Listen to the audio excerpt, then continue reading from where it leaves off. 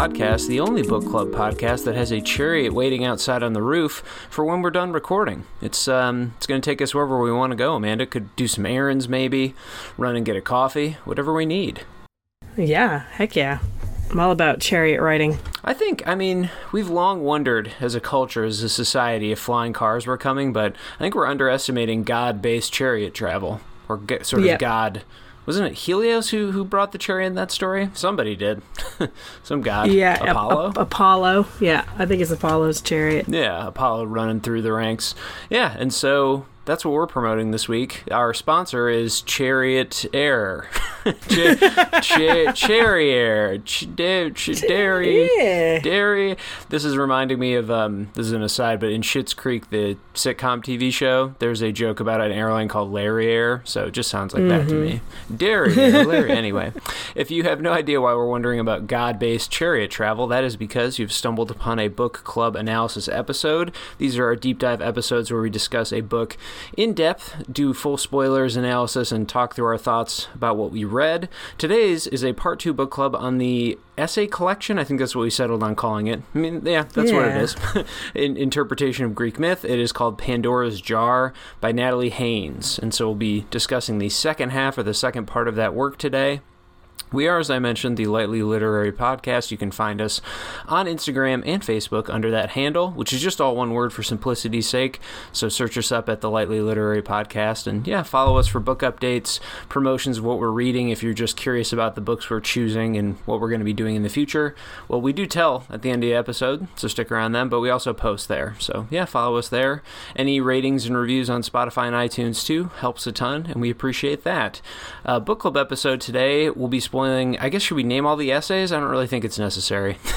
I'm just lazy. Just the rest of it. Yeah, at this point, let's just say our part 2s are always just the whole book is fair game. And so anything that comes up from any of her essays, analyses, we will be discussing and spoiling. If you have clicked on this episode in error and you're looking for part 1, her first half, that is up in our podcast feed. So go check that out and you can come back and see us when you're ready for part 2.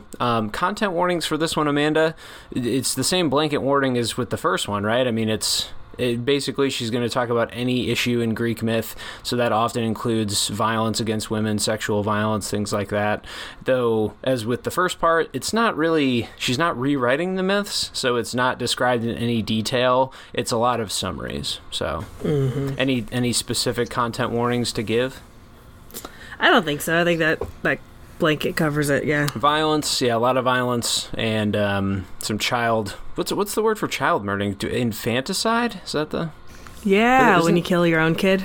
But is that just for infants, or is that just a blanket term for it? I think it's the blanket term for it. Yeah. For all. Yeah, when you kill. Well, we got some of that coming up, folks. So brace yourselves for that. But yeah, any sort of violent misbehavior in the Greek myths. Shall we get into it then? I think we've set up enough here. Part 2, let's rock.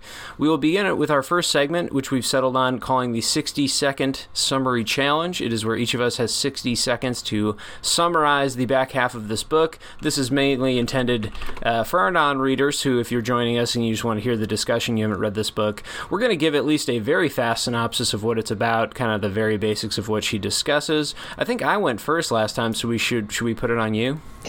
Oh, okay, yeah, sure. Yeah, change it up a little bit. All right, she's ready. Do you want me to say go? I'll count it down. Yep. All right. 3, 2, 1, go.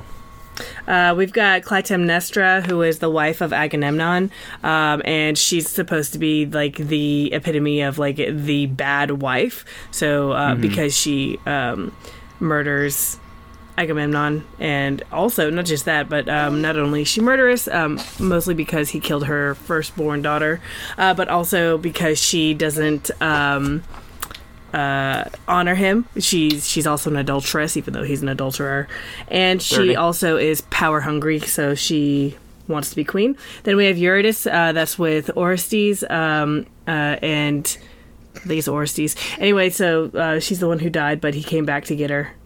Phaedra, who is the... snaps. Phaedra is... Who is she again? She's the wife... she's the opposite of Clytemnestra in a lot of ways.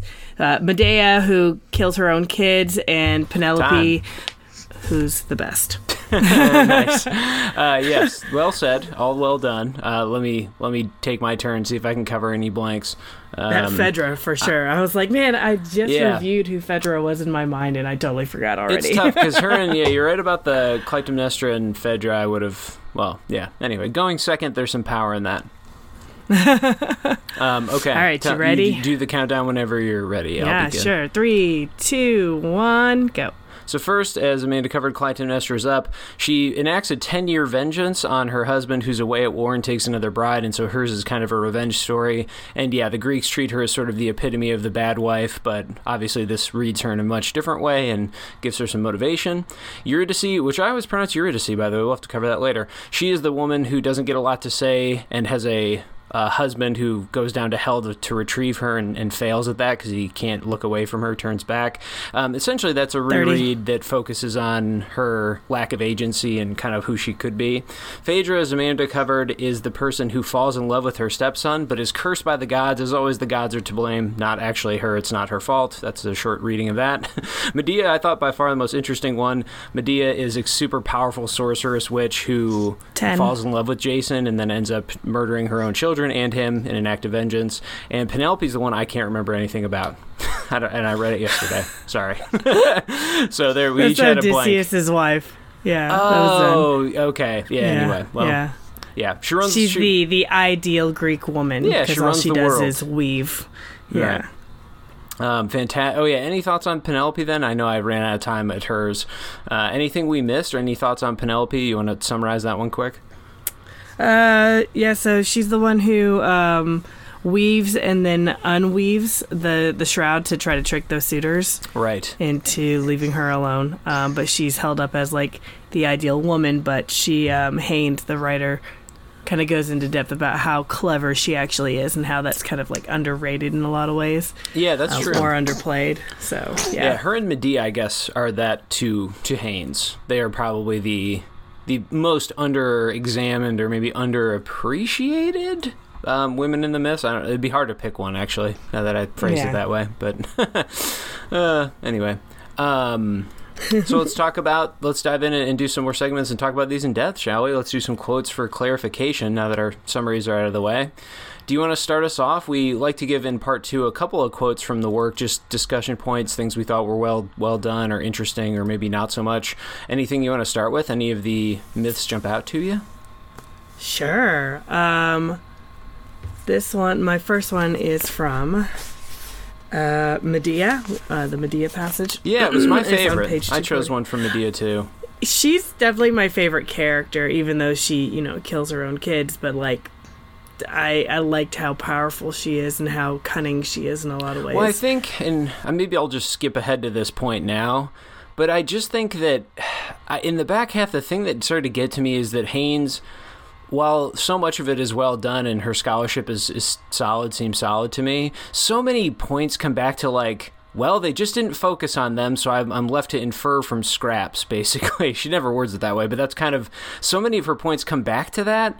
And so, at least with Medea, it's like it pairs an actual main character with her analytical tools. And so, of course, it was like, I thought it would just seem like such an obvious, strong chapter because it's like, because you actually have a main character worthy of studying. And it's the Greeks didn't treat her as a cast-off side character to motivate some hero or, to act as a plot functionary. So it was just kind of, it's like, of course, it's the best or most interesting I interpreted it that way because it's just like, well, you actually have some real substance to examine instead of just scrap.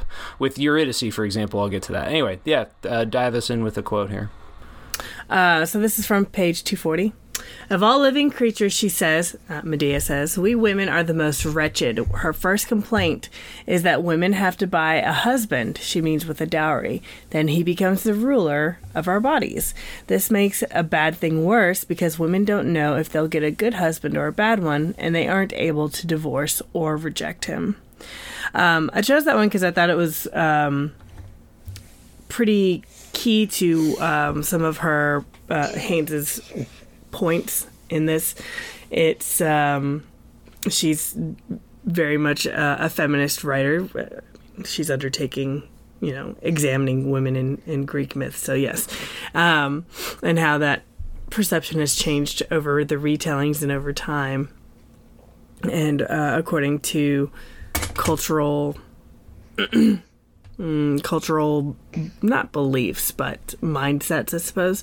Anyway, so I thought that was interesting, that the idea of like not being bought, but of actually doing the buying, but then being stuck with a purchase, like no matter what. Right. So it's like they do have, it's almost like they do have the power to choose because it's their dowry, but even back then, it's not, the women didn't get to choose their own husbands, and the men did the choosing for them. So they have the money, and it's not even, I guess, their money, it's their father's money. I was going to say there's a whole father issue there, staring at in the face. Yeah. But I liked it too because Medea is making that argument, and this is ancient Greece. So she's pointing out the inequality in her society, and I just thought that was so. It was surprising to me that would be something that, and of course these are male writers, so I think right. Who is the one that she really likes? Euripides? The male writer. I was going to bring this up later, and this is actually a sneak peek to final segment for today almost, but yeah, I almost feel like that's the book she should have written that I would have loved to have read, is just write about that guy she so clearly admires, the author. Like I think it is Euripides, yeah. But it's just like, and that's true too. Once you notice that in her essays, it's like, oh, one thing she relies on, fairly enough, is like his plays seem to come through for her a lot, where she's like, you know, if we look at 5 of the plays in ancient Greece, there's really one that she needs to like make a key point, and it's going to be his. Like he is the writer, and she even says as much, you know, more or less. She says he has like an incredible insight and like a knack for writing women compared to the other Greeks.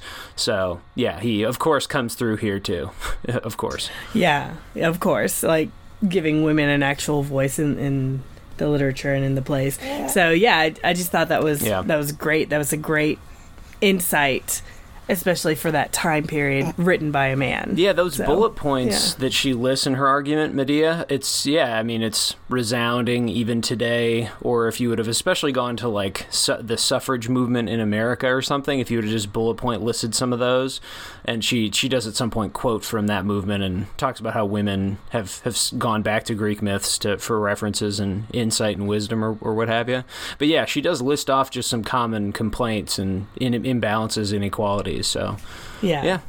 Always interesting when an ancient source so well predicts or mimics the modern problems. Depressing or comforting, I don't know. I'll leave that to the listeners to decide. Yeah, my quote from Medea was going to be a couple of details just about her character and I think why this chapter worked well.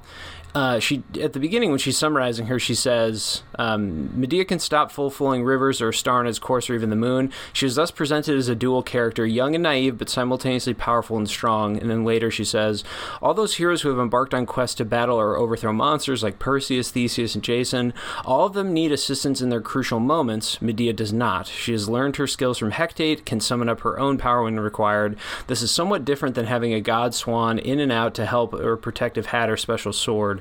But still, in matters of love, she is scarcely more than a girl and doesn't even know, at least as Apollonius tells it, the salutary lesson from her cousin Ariadne's dalliance with Theseus.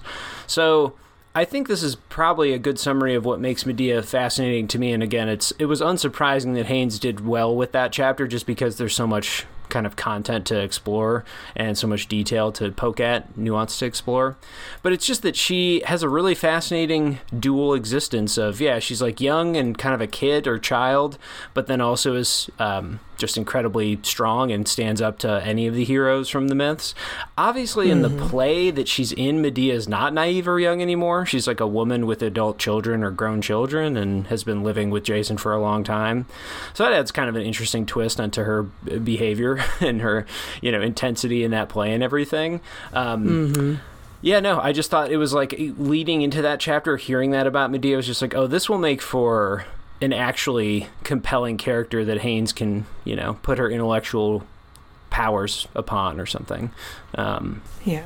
And I like that piece that you read too, because it shows that that Medea is actually more powerful than these heroes because the heroes have to outfit themselves with gifts from the gods. And they're also, a lot of these heroes are not just blessed by the gods, but they're also usually like demigods. There are at least one parent is a god or goddess. Just like Medea has a parent who is I forgot who her is. It Apollo who's hers? Yeah, because the chariot saves her in the end. So there must be some connection. I forget as well, but yeah. Yeah, but she doesn't rely on the gifts of the gods. She uses her own power to defeat these monsters pretty handily. So it's just it's nice to see a female character who is even stronger than these dudes who are like, outfit me up, guys, with like, you know, everything and give me a helper. Yeah, that's so funny. I think I was going to bring this point up later, but I may as well do it now. I think the ending of this one, too, the fact that the chariot comes, that Medea, she almost ends it as kind of in glory, bathed in godly glory, of like she gets this free escape and gets to taunt Jason from above in the stage. It was just another reminder to me, or another point to me, where I thought, I think that Haynes should just write the book about this guy Euripides then, because, like, how does a person in ancient Greece interpret it so radically differently from other people? What does that mean? Why are his plays so much more interesting in regards to women? And also, like, that is a design choice, a set choice, a plot point choice. What does that say about, like, he seems to have a pretty cynical interpretation of gods compared to his contemporaries or something. At least that's how it came across to me. And so, I don't know. I mean, I think this book was very strong in many ways, but also it did leave me wondering, like, maybe just the Euripides book would have compelled. I don't know. That's just speculation. But it did remind me, too, that the other point I want to make that I forgot to just now, but it's just, it all comes back to gods, too. Unfortunately, the one thing that I think in my mental framework, the 2 points that I just started to notice a lot and I couldn't get out of my head was either she's having to read in this way because there's just not much to say, there's not much the myths say, and so she has to kind of make a ton of inferences and connections to interpret the women interestingly. That was the one angle I started to notice. Obviously, Medea, that's not a problem at all. But the other angle I started to notice is just like, it is all the gods' fault. Like, the women get blamed, unfortunately, and the focus is often wrong because they just don't shift it back to the gods who really cause every problem. And so, I mean, obviously, that's like way too oversimplifying, and there's a lot more subtlety and like themes to unpack than that. But really, like, a couple of her key points came back to like, well, and if we just trace it back 2 steps, like, the focus shouldn't be on the women, it should be on the gods who have manipulated them and like made them do certain things or force their behavior. And it's just kind of like, yeah, I mean, maybe that point just came up too often, but it's true. It's kind of like a hard to ignore truth of these myths. Yep.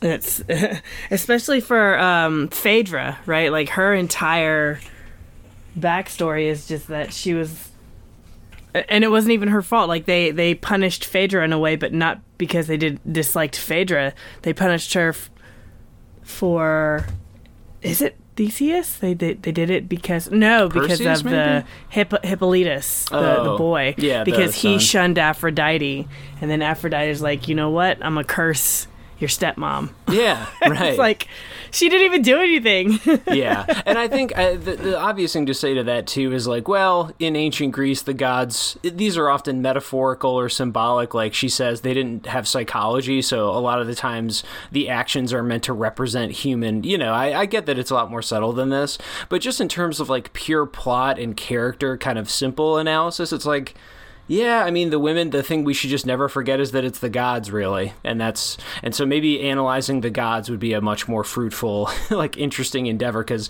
I do think obviously there's a lot more paths to end up on analytically with these myths, but she does end up on those 2 paths pretty often. Either, like, we're really under-examining the role of the gods here, or there's just not much, like, core text, so we have to, you know, a lot of it's left to us. Anyway, I pulled another quote from the Eurydice chapter. Did you think that one was interesting? Definitely the one where it was kind of making the feast out of a famine. Like, there's not much about Eurydice, and so she has to, that was the chapter to me where I noticed it the most, where I was like, yeah, there's just not a lot of core text here, so there's a lot of, like, not reaching, but it's just she has to interpret on behalf of the myth a lot. I think that's kind of her point, though, is that through the retellings, because we have to rely on our own understanding of the text, especially when there's not some, a lot of these stories have been lost over time. This is the quote. Let me read this quote and then because at the end she does a couple, Haynes, summarizes some modern retellings of Eurydice's story, like poets and writers and playwrights and stuff have tried to update this and rewrite the tales. It's actually a really common literary thing for people to do, is like rewrite a myth or, reinterpret. Yeah. Anyway, and this is the final paragraph. It says, Duffy nails Eurydice's problem in the traditional versions of the myth. No one ever asks her what she might like. She has no agency in her story, and we don't even know how she feels about it. Orpheus makes his grand catabasis in search of her, and so we are dazzled by the romantic power of his attachment and the persuasive power of his lyre playing. But why should Eurydice feel the same way about him that he feels about her? Because she is so frequently silenced, we have just assumed that she does.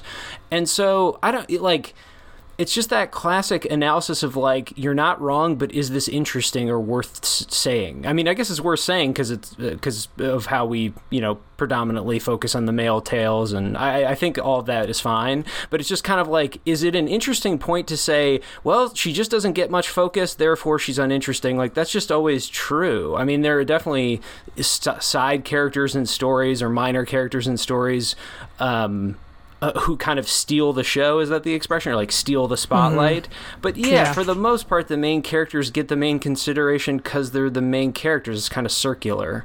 And so I don't know. It wasn't that any of her points were off to me or not worth examining, but also it just kind of came back to that same conclusion, and that was where I noticed it most. Where I was like, I don't know I think there might not be much to say about Eurydice because the myth maker, the person writing the story, didn't want it. They just didn't have much to say. I don't know. It just felt, I wouldn't call it shallow, but maybe a bit obvious or just not that interesting to explore. And I appreciated her reading on the whole. I think there's interesting points. Her work with language in the second half was as strong as in the first two, so those things retained their intrigue. But I don't know. I think that was the chapter where I noticed it and just thought, I guess if we're going to wind up at that conclusion, do we need an essay to say that? I mean, I guess it's worth unpacking, but did you notice that? Did you care about that? Yeah, so for the chapter on Eurydice, I felt like it was the weakest chapter of all the chapters. Because I felt like she was really reaching with her as a character, and she didn't have as much of the deep dive going back into the BCE texts that she did for the other works. Yeah, and you can tell that too because half of that chapter is dedicated to a different myth, and then her point with that is to say, why do we care so much about Eurydice when this other myth is more interesting? And it's right. Yeah, I mean, again, it wasn't I didn't think it was a false comparison, or it was not an illogical one. I think thematically I get why she would do that comparison to try and tease it out, but it's kind of just if a huge bulk of this chapter, the point is here's a better one, why don't we care about this? I don't know, then just write about the better one. The point just kind of felt, did not moot or bad, it was just kind of uninteresting to me or something. It was just, it's funny too, because I like that chapter, but almost because I noticed some of the seams in the writing and the argumentation where I was I think I'm starting to notice some things in this. And so I almost engaged with it more just because of those, I don't know, I was going to say problems, but shortcomings maybe would be a safer way to say it. What did you pull a quote from? Was it Penelope? My other quote is actually from the conclusion. It's the very last paragraph in the conclusion. Oh, yeah. Yeah. And she just says, we do not live in a world of heroes and villains, and if we believe we do, we should really consider the possibility that we haven't thought about things properly. We cannot hope to make sense of our stories or ourselves. Myths are a mirror of us, after all, if we refuse to look at half of the picture. Or worse, don't even notice half of it's missing. This book is an attempt to fill in some of the blank space. So I chose this quote because I liked that we again get a sense of her humor, which is what I think really makes this such an approachable read overall, where she gets kind of snarky in some ways, and she's, very playful, I think, with her tone. But also it kind of restates what her purpose is in writing this collection, which is to kind of analyze where our understanding of these literary pieces come from and how it reflects the culture of our times, and how we can kind of like use myths to figure out what we need to change as a society, or what we need to really look at as a society. So yeah, I like that. And I think too that it is sort of an act of rebalancing, or maybe, I guess, to my point so far, because I've brought up, I don't know if I'd say it over-reading or something, but I mean, you kind of have to do that if you want to extract interesting comparisons or deeper readings, or you just kind of, you have to make a lot out of a little just by kind of definition. And so, yeah, I did enjoy her work in that regard. It's, I guess, having Medea thrown in there, I don't know, I didn't feel like we were getting a different book at that point, because so many of her main points and kind of analyses and stuff are the same in the Medea chapter. But it's just clear that when you are given a character who's, deeply more involved, interesting, complicated, that it's just, yeah, it just makes for easier, like, more believable analysis. But yeah, no, I think overall mission accomplished. Then do you think overall then the book was a success in that thesis? I think so. I think she did a good job upholding that thesis. And yeah, definitely. Well, any other quotes to pick from the back half? Nope, I'm good. No other Clytemnestra. I always struggle with that name. I pronounced it Clytemnestra. Clytemnestra. I appreciated there was like a long paragraph in that chapter about her breaking down the colors and the rareness of colors in the deep red, and how it was like a blood symbol and stuff. Yeah. It was just like, okay, yeah, those sort of aside analysis paragraphs I appreciated, the symbolism of the scene or whatever. So yeah, there were many interesting points, and I thought, did you know of any of these characters secretly? Because I actually definitely knew of... it was Eurydice, because of a video game I recently played. So I was like, I know this story, I know this myth well. I think also Orpheus. I read a novel update about Orpheus, like a reinterpretation of Orpheus a couple years back. So that was the one in the back half I knew well. So I was a little bit familiar with Clytemnestra because of that movie with Brad Pitt, the Troy movie. Oh, yeah. She is in that. Okay. Yeah. Yep. Good call. And I knew of Penelope because of the Odyssey. Sure. Yeah. But yeah, the others I had heard of the Orpheus story before, but I didn't know the name of Eurydice. So gotcha. Yeah. And neither did the ancient Greeks, at least barely.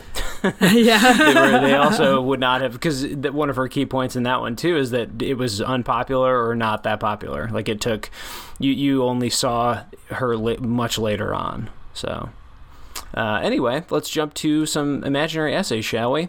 This is our third segment in our Part 2 book clubs, where we each give each other an essay prompt to outline. So just as clarification, we don't actually write these essays. They are just bullet points, and we do some thoughts and plan some thoughts on this.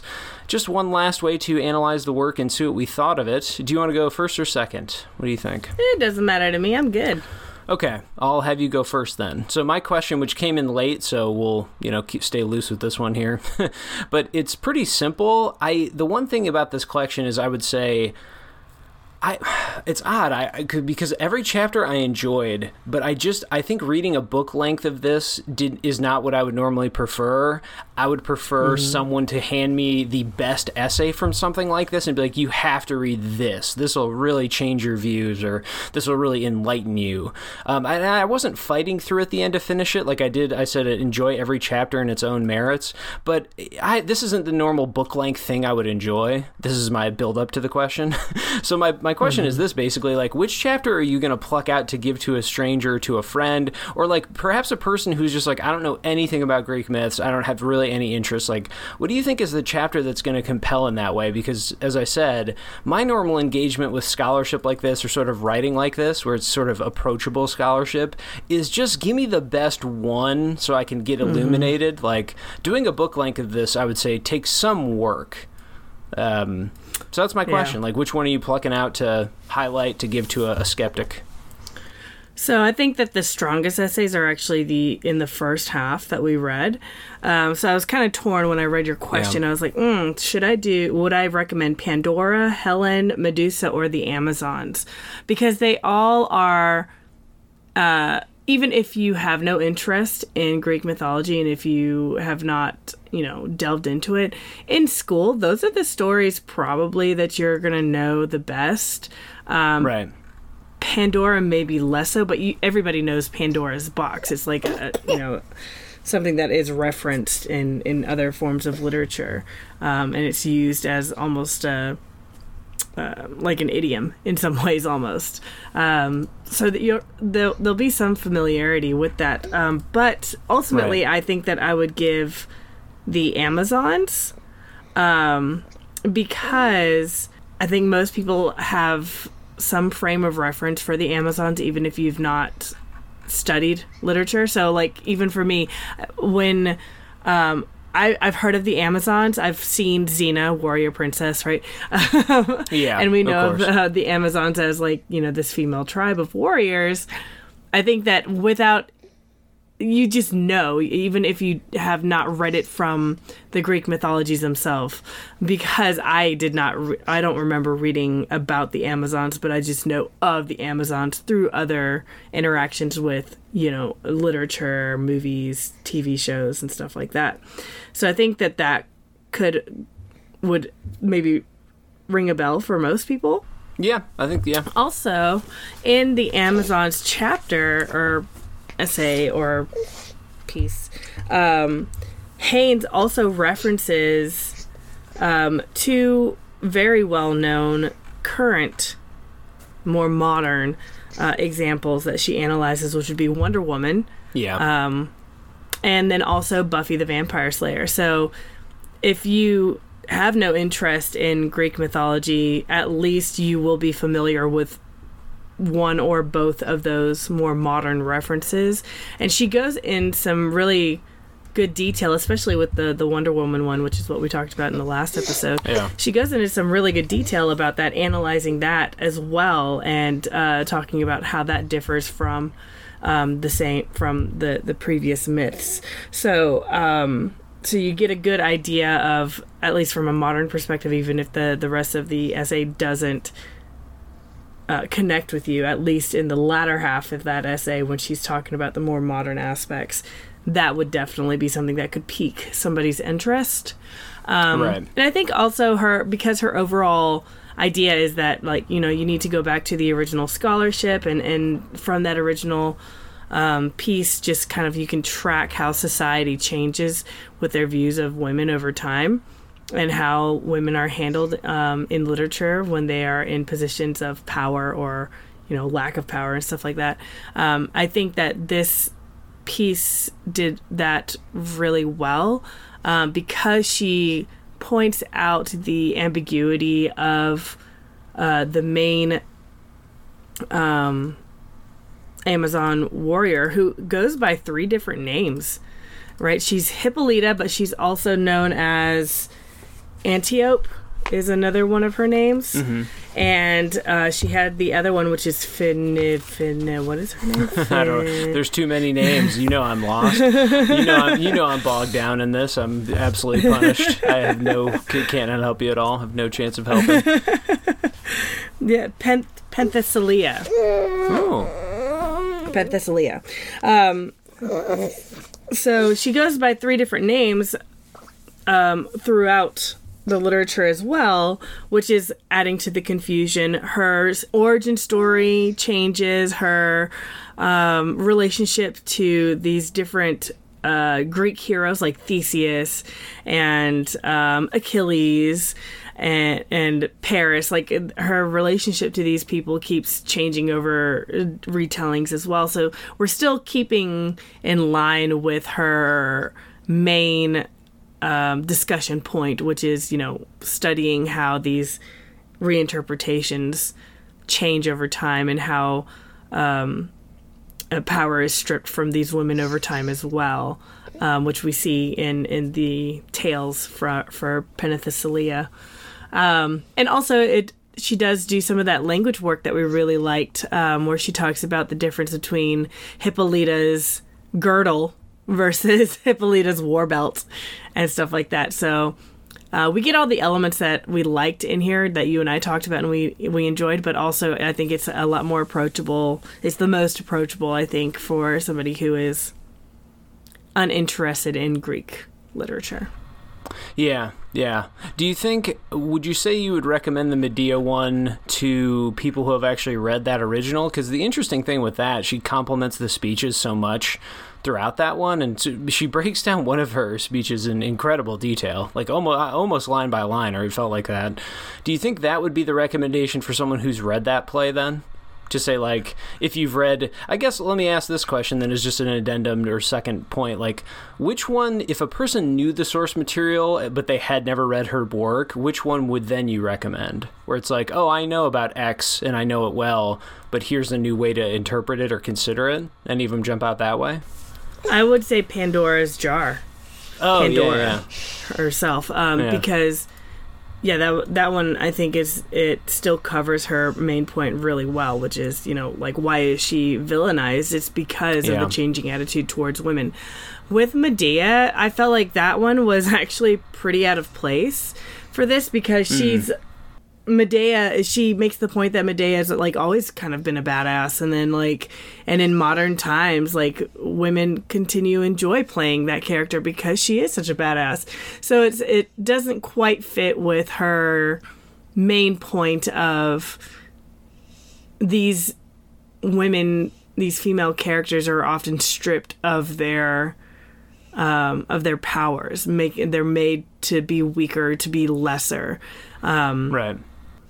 But I loved the Medea chapter on its own. I think that it's such it's like it was more like literary analysis, and I really enjoyed that. And I had not read the Medea play at all, like anything about that before. Right.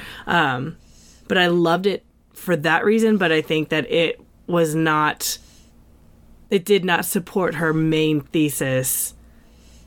As well as the other chapters did. Yeah, well, and the odd thing again, and it's once you notice your own sort of analytical take on something, I guess you just keep coming back to it, as I'm about to do again, annoyingly. But it's like some of her conclusions in the Medea chapter are essentially like, hey, this lady's complicated, and they don't hold back, and they treat her like a complicated real person. But again, that's the same analytical angle of like, well, yeah, because there's more to know of it. Like it basically comes back to, again, it's like, well, yeah, she's more interesting because she's an actual main character who gets main character consideration. So again, we get back to the problem of like, the problem is that they just didn't focus on enough women and didn't treat them like main characters. Like, as soon as they do, or at least Euripides, as soon as Euripides is like, I'm going to dedicate a play to this woman and her strife, like, it's really interesting and good, and she's vicious and cunning and interesting and thoughtful, and she loves her kids too. But, like, it kind of does resolve to that same point again, where it's like, the problem is that there's just not a lot of source material. When there is, it's interesting, and when it's not, it's like, hey, these women are shallow, and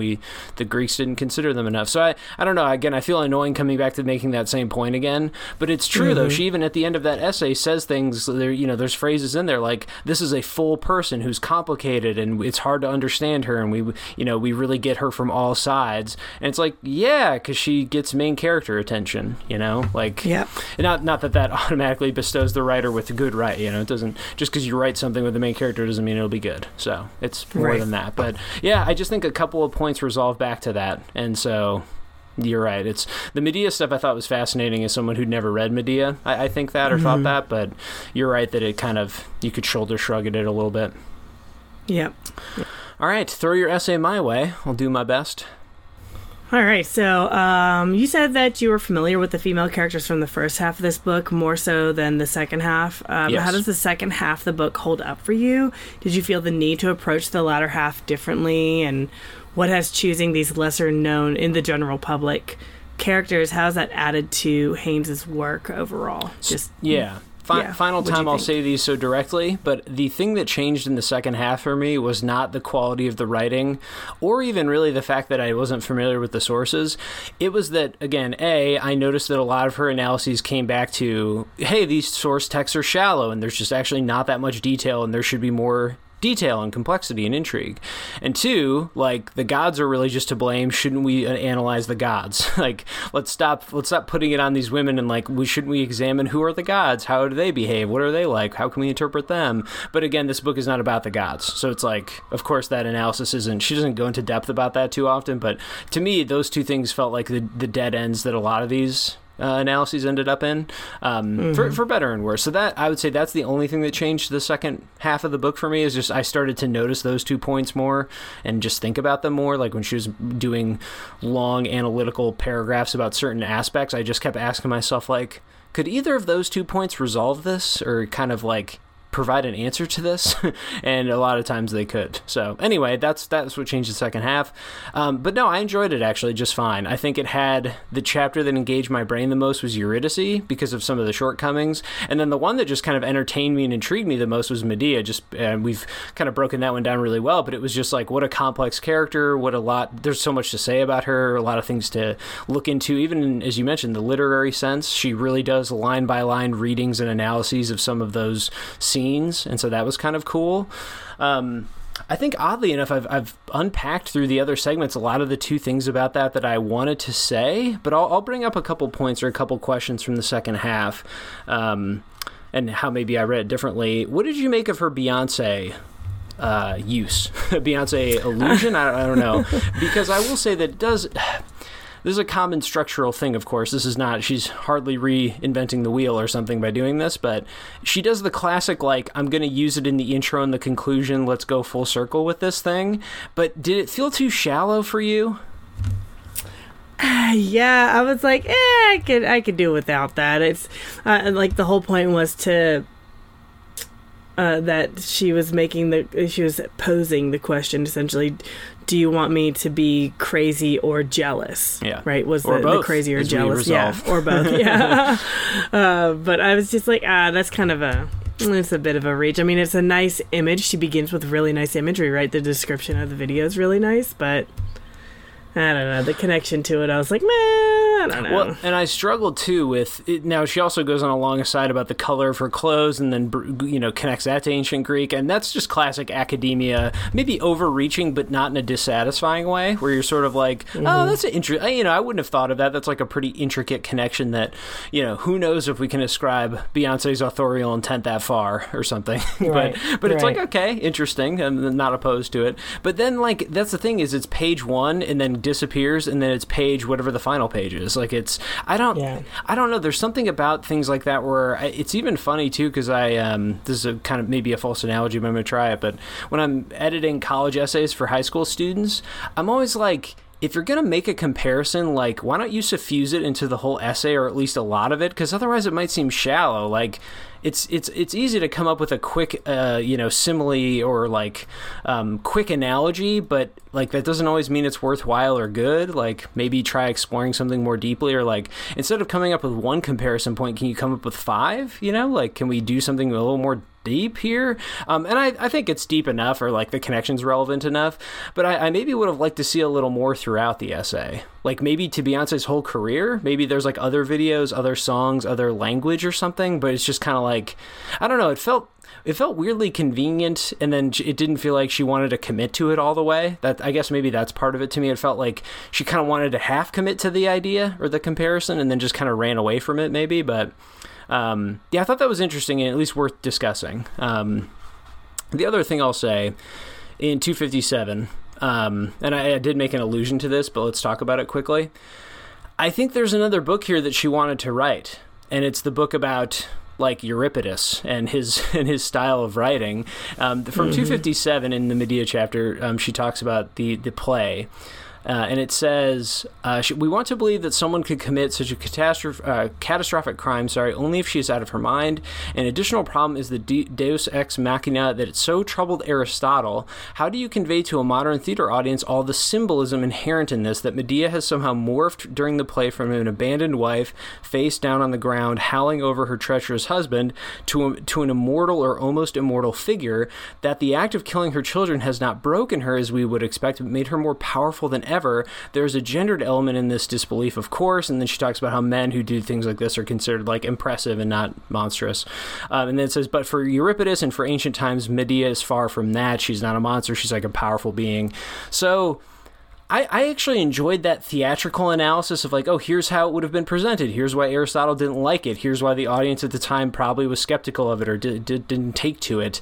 But it also made me wonder, like, should we really just be breaking down Euripides' career and like, what does this guy believe? What did he believe about the gods? What did he have to say about their role? And was he like radically, it seems like he might have been a radical in some ways, like radically different than other Greeks and had other belief systems and like other ways to approach this in the literary sense.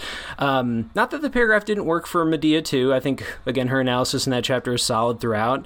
But then a moment like that made me just wonder, is there a book in this book? You know, do I really want to be reading how she would interpret the life of Euripides and his works and how they hold up in the pantheon against other Greeks?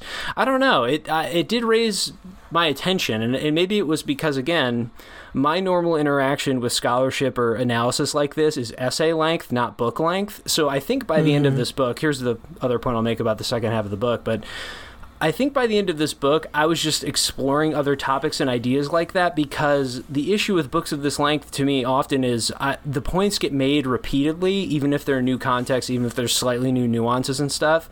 I think at some point my brain just kind of goes into blunt force mode of like, yeah, that's kind of the same point, but with this sprinkling. Yeah, that's kind of the same point, but with this angle. Yeah, that like, and so I think in the back half, I was just exploring other ideas that she picked up on. Like when she slightly shifted focus, my brain just kind of jumped to it and would think like, ooh, maybe that's a different book. Ooh, maybe that's a different thing. Because I think the points she's making throughout the book are like solid, but do get repeated. And so that was the other thing my brain was doing in the back half. And again, part of that is just because essays like this, work like this, writing like this, it's just so often essays to me, not books. And it's just, I don't know, it engaged me, but I guess my final point is it's really difficult to make a book this wide-ranging and kind of exploring this many topics and to keep it fresh and engaging. And, you know, her writing goes a long way to that. Her style is approachable and kind of funny. Though the humor, I don't know. I wouldn't sell this book to somebody else on its humor, but it is nice to have. It makes it approachable and kind of easier to read. But yeah, that's kind of what my brain was doing in the back half, which I think is a very personal way that I responded to scholarship of this length, where it's just kind of like that's how my brain stayed engaged. A long-winded answer, but hopefully that makes it clear, you know, how I reacted to half two, second part. Yeah, that makes sense to me. And I, even in the second half, I was thinking to myself that a couple of the pieces, the Eurydice one and the Medea one, I was like, this reads more to me like a literary analysis rather than to the point of her overall work. Well, I will also say this, and this is to discredit myself and to give Haynes maybe some more freedom in a different version of this, but she clearly wrote this to people who have no clue what these myths are, because in the back half, what started to grate on me as well is there is so much plot summary. Like because she has to.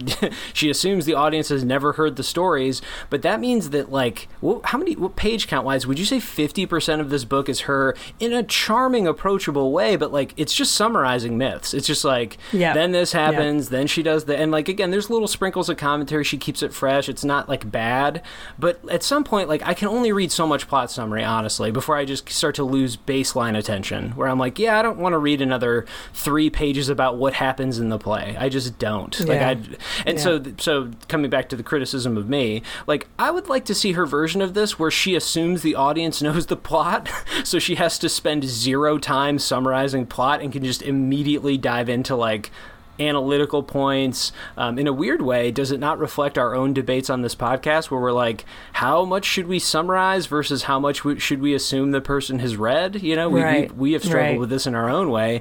And so to me, that also kind of just came to mind, where I was like, I wonder what she would do in like a lecture setting, or maybe a book setting or essay setting too, but with an audience where she's like, yeah, I don't have to pretend you don't know this. I don't have to spend half of my time summarizing to you. That came up to me too, just because it's like I started to get fatigued by all the summaries, and it's like I imagine she got a little fatigued by that too who knows how long it took her to write the book or whatever, but it was just kind of like, I wonder if she wants to be summarizing plots of myths this much, or plays, Right, like when she could instead be doing the analysis. So there's that component too. Did that kind of grate on you over time? I noticed it, definitely, especially in the latter half, especially with like Medea, where it was just so heavily literary analysis. Yeah. But yeah, I was like, in the latter half, I appreciated it because I was like, I have no idea.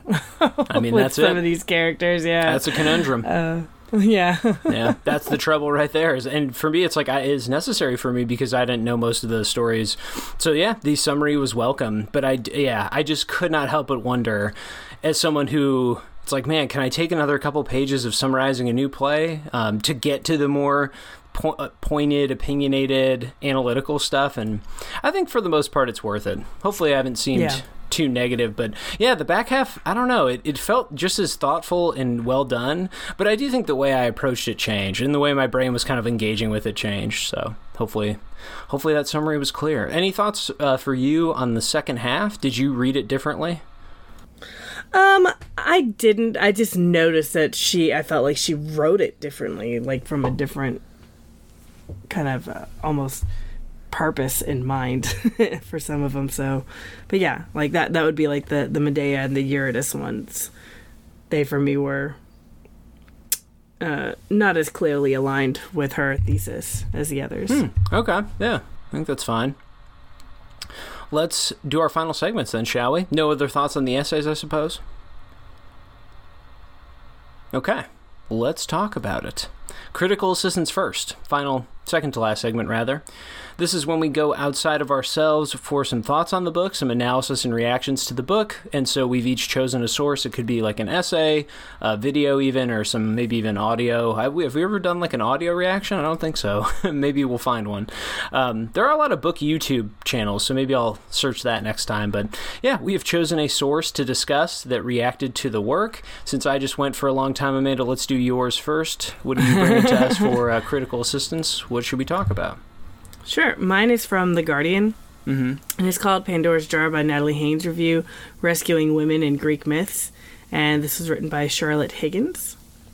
She says, part of the project of this hugely lively, fun, yet serious book is to unpeel the accretions that have affixed themselves over time, like barnacles on a shipwreck, to the women of Greek myth, from Pandora to Helen of Troy via Phaedra and Medea. Haynes examines the original sources for the characters, noting how, often, though far from invariably, later incarnations have underplayed the much fuller, more complex roles given to them in antiquity. So she states the purpose pretty well, and I would just like to point out that she does mention Phaedra and Medea, and with Medea, as I said, like, I felt like it did not really fit with all the other contexts, with all the other essays, because Medea starts off pretty full as a character, and then the analysis for later works that she gives is just like, women continue to love to play her because she is so complicated. So it was not... She gets 10 personae or whatever she says, Yeah. So later incarnations have underplayed the much fuller, more complex roles given to them in antiquity. I'm like, but Medea didn't really fit that.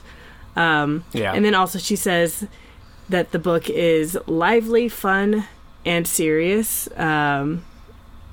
And I would say that it is I thought that the word lively was definitely a word that I would use for this book, which is funny because it's, about Greek myths, and about, ancient Greek language and real scholarship, not even like pseudo commentary kind of scholarship, like real, right. If you're actually doing the ancient Greek translations yourself, then that's serious. This is an academic book, but lively is definitely an adjective I would use for her writing style. It is, yeah. I'll even say one of my final comments previously was that the second half, like the summary, started to wear on me. I don't think it started to wear on her, though. She kept kind of an even tone and approach to doing that. Yes, she kept did. it pretty light, so. Yeah. She's also apparently, Haynes is, she's written some fiction, so it makes sense good. that she does well with this. The author Higgins goes on to say, who precisely is doing the looking at Greek myths and who is interpreting the female characters is an important focus of the book. Robert Graves comes in for a bit of flack. His classic retelling of legendary tales is often regarded as a definitive, somehow neutral work. Haynes rightly points out that it is not. A straight canonical retelling of Greek myth is impossible. The vast wealth of different versions and variants in Greek literature means that any reteller must make creative choices. Often those choices have involved downplaying, exoticizing, or dehumanizing female characters. And I think that's a really nice way to summarize one of her main points, that different versions and variants in Greek mean that there are creative choices being made. So if we look back at like Eurydice, and how Eurydice like has no real backstory at first, and then she's given kind of a backstory, and then she's given more of a backstory, and then again it's like stripped away from her later, and stuff like that. Like that's really interesting. And then the exoticizing, I was like, well, maybe that would be the Medea aspect, because she's a foreigner. She's not Greek, really. And she even calls herself a foreigner at one point. Yes. And I like that she pointed out like the Robert Graves thing, because we didn't talk about Haynes, that. It's a good point. I'm glad this reviewer picked up on it too, but it does come up more than once. Yeah. Haynes is not a fan. Well, yeah, and even if she were, the point stands. I will say that all the language she infused into the essays and that work she did make the point incredibly well, which is just like, you can't trust any there's no definitive edition. There's way too many plays, way too many interpretations, way too much language to, like, some versions can be beloved or trusted the most, but there's never definitive versions. It's too much, too complicated. And then finally, this is a hugely enjoyable and witty book, which will appeal to admirers of novels such as Madeline Miller's Circe, Camilla Shamsie, which we've read one of her novels, Camilla Shamsie's Home Fire, and Haynes' own fiction. It is a generous book, too, demonstrating how much space and energy there is in these old stories that need only to be activated and animated by new readers and writers to burst into fresh life. Right. And I will say that Haynes did do a good job in her summaries of making these stories seem more enjoyable.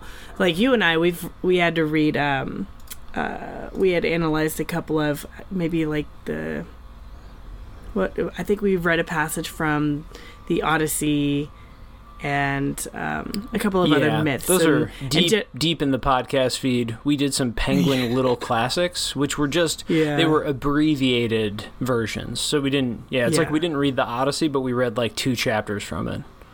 Yeah. Years ago at this point. Isn't that crazy? Yeah. Wow. But I found her, Haynes's summaries of these stories way more enjoyable than when I actually read the stories. That is, I also remember clearly that one with the Cyclops. I remember loving it a lot more than you. So it could just be that who knows why that is. I was gonna, do the simple analysis of like, maybe they're really kind of straightforward, masculine in ignoring the women. It's like just a lot of imagery about violence and death, or I don't know. But I just remember reacting to that pretty well and thinking like, yeah, this is entertaining enough and like has some real intensity to it, but also, I think that having a friendly, kind of fun voice like this, like there's nothing friendly or fun about reading those translation originals, you know? They're pretty intense, pretty like dire.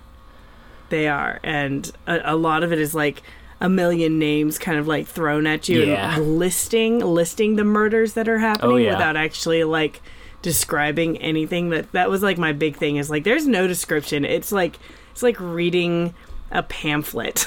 Yeah, one of them too was, I forget which one. It was not the Cyclops one though. It was a different one, but it was, one of them was painful. Yes, it was really, really boring. Yeah. But when I read Haynes's summaries of them, I'm like, man, these stories sound amazing.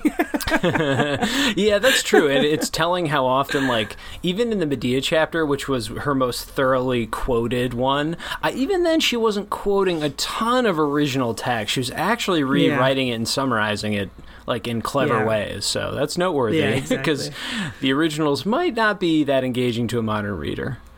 Mm-hmm. Yeah. Well said.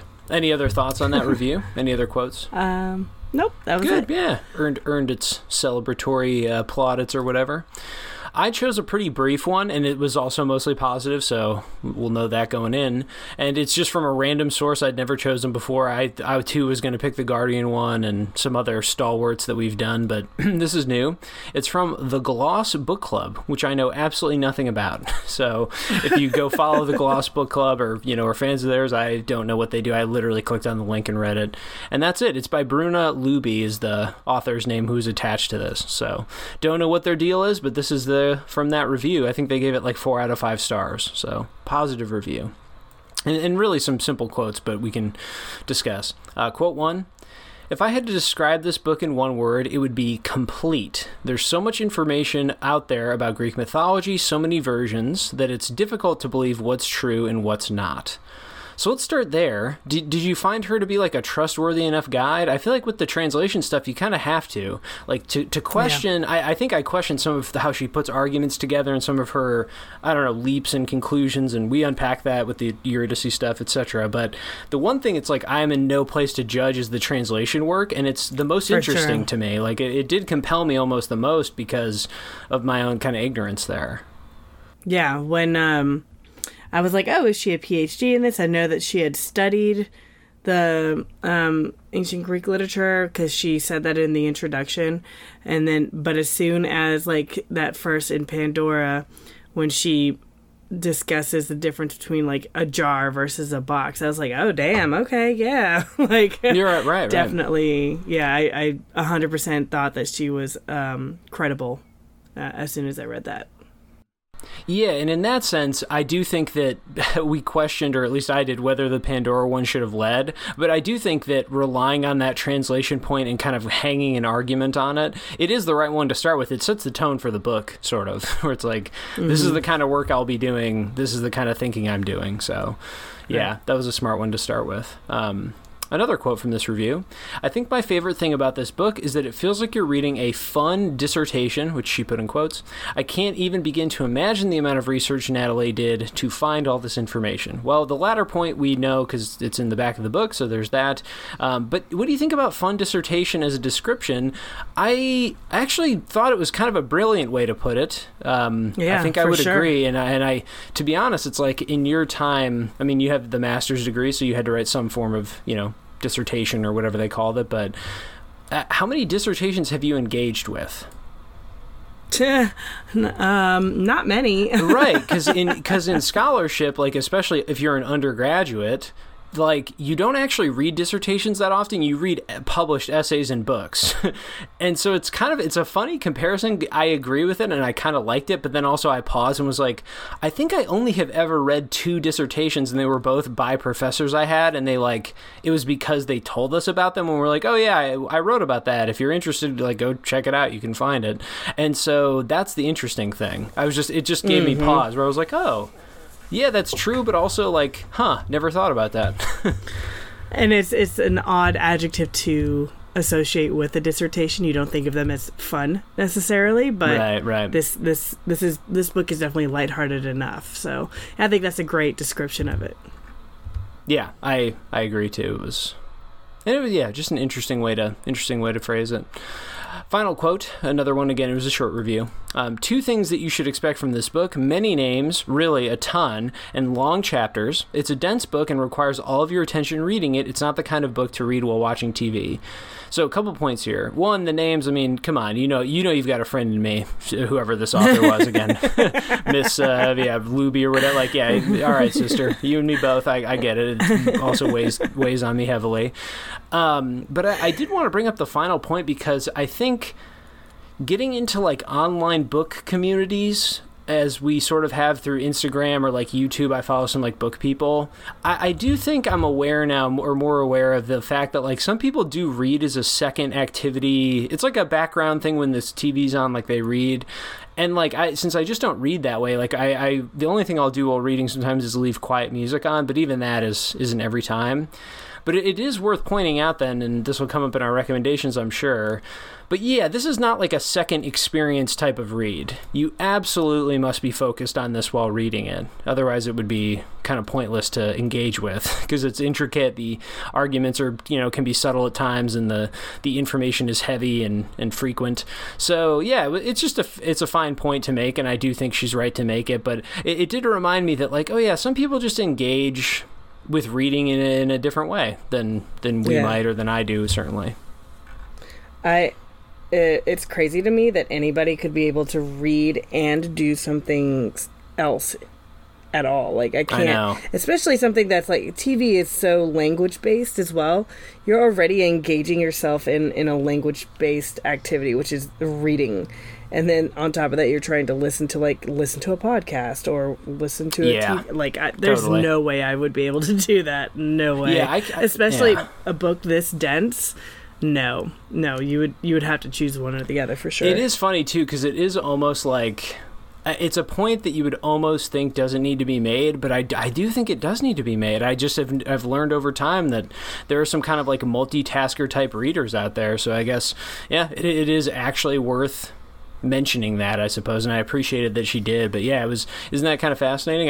When I saw that, I was reminded of like, oh yeah, some people, I don't know, they just have very different approaches to reading, different styles. And you're right, though. To me, the double audio thing starts to bug me a ton. Like, I can't do two audio-based things at the same time. But you're right about the language. Mm-hmm. Like, when I put on music when I read, it's almost always instrumental music of any kind. It's like, rarely can I put on song with lyrics while reading. Yeah. So, yeah. Well, it does require your attention, so noted. Mm-hmm. Any final thoughts on those quotes? Pretty straightforward, but... No, I agree with them. Yeah, solid. Final segment then, Amanda. Let's close this one out and jump to the Lightly Literary Hall of Fame. This is when each of us picks an element or aspect of the writing of the work of something and inducts it into the Hall of Fame. So obviously it has to be something that we praise about the book. With this one, it should not be hard, since we both enjoyed this one a good amount. So what do you want to induct into the Hall of Fame? Mine is just that it's the most approachable academic work, and like just something that's so scholarly, but it's infused with so much personality in the writing. Right. Yeah, I think, well said. And I think it's, kind of an interesting point, because have we had anything like this? How would you compare it to the Oscar Wilde book, for example? Oscar Wilde, I liked the Oscar Wilde book for its different uses of like media, right? We got newspaper clippings, we got quotes, we got all kinds of stuff. But I enjoyed that book because I also was like really familiar with Oscar Wilde. Mm-hmm. This book, I was not necessarily familiar with the topics that were being brought forth, and I definitely am no scholar of Greek mythology, but I found it entertaining anyway. With the Wilde in America, if I weren't already familiar with Wilde, I don't know that I would have enjoyed it as much. And he's a much more niche, like Greek mythology is true cultural, what do we want to say, crossover, suffuse, like it's suffused into our culture. It's become just one and the same with so many of our stories and everything. And yeah, making the case for Oscar Wilde as sort of like a public figure everybody should know, it's just a much tougher case. Yeah. So yeah. No, I agree. I actually think I like that book more, was going to be my, like, I think that one was also written kind of approachably. And I also will say, as kind of a final judgment, even though I know we're in the compliment section, again, would you recommend this book for its humor? It was just enough. Lively was the adjective we picked up on earlier, and I think that is kind of perfect. I just didn't... Yeah. I don't know. I wouldn't call this book humorous, and I do think there's like huge swaths of the book where she keeps things light and engaging, but like she kind of gives up on the jokes and then occasionally throws a joke in, like a little bit of a rejoinder or commentary. I don't know if we'd even call it sass or something, but like, I don't know. I wouldn't call this book funny. Like it just didn't strike me that way. If funny is not a word that I would use for this. I would say there's definitely some sassy bits, some satire, and it's I just think lively is the correct word. We do get a sense of her personality, but it's not. I never laughed out loud. She's got a really engaged voice. Like, she seems very alert, very like insightful. Anyway, lively's perfect. Yeah. My introduction to the Hall of Fame will be the enjoyment of language. Now, this is interesting because so many of the authors we've loved on this write wonderfully. Like, they use language really well.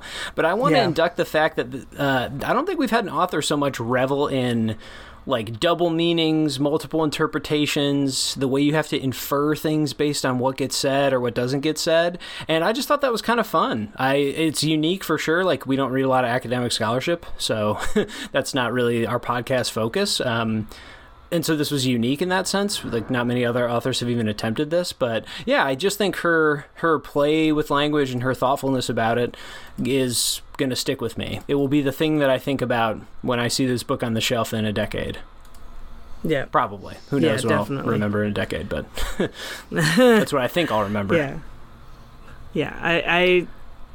I loved her analysis of the language and just thought that it really lended credence to her argument overall as well. Yeah, of all the things I've said where the arguments either didn't work for me or just kind of fell a little flat, almost none of them were based on the language stuff. Like, it was, to me, the thing that sold it the best. Other things that I quibbled with were not related to that. So every time she brought up a word for careful consideration and maybe that history has forgotten, ignored, and misinterpreted, it was always worth it. So, yeah, it was very, very cool. All right, any final thoughts on Pandora's Jar by Natalie Haynes? A different book than we thought it was, but not a disappointment, thankfully. Yep. So, you put it well. yeah. At least it didn't let us down, even if it wasn't what we thought we were getting. So, yeah, interesting stuff. Okay, that'll wrap up our episode on this one, a fun read. If you stuck with us all the way through the episode, we appreciate you, as always. Check us out on Instagram and Facebook at The Lightly Literary Podcast, all one word, and leave any ratings on a podcast platform you're on, Spotify, iTunes, wherever. It helps a ton to get noticed. And we have other books coming up, so if you've stuck with us this far, we have picked, I think, 3 ahead is how we do it. Amanda, what are our next 3 reads? Next up, we have Civil War Land and Bad Decline by George Saunders, which is some short stories and a novella, all collected into one. Mm-hmm. Then we have To the Lighthouse by Virginia Woolf, which is a classic, apparently. And then we have King Leopold's Ghost, and that's by Adam Hochschild. I think is it Hochschild? I don't know. I don't know names. Oh yeah, Hochschild. Yes. No. You nailed it. That is one that's been on my shelf for an eternity, and this is just my excuse to read it. It's funny too, because I've read like the first 2 chapters of it a couple times. It's it's just really intense and also pretty scholarly, so I just think I need that motivation to finish it finally. So nice. It is about the worst instance of slave trading in, I think, all of human history. So you will be it's grim stuff. But you know, strong scholarship, very dense, interesting topics, and really, but yeah, I think it'll have some brutality to it, for better or worse, something that we must grapple with. But anyway, cool. Those are the reads we've got coming up. Couple fiction, couple nonfiction, the usual balance, and some short stories too. Civil War Land, so change it up a bit. Okay, as always, thanks for listening all the way through, folks, and until next time, we'll see you between the pages.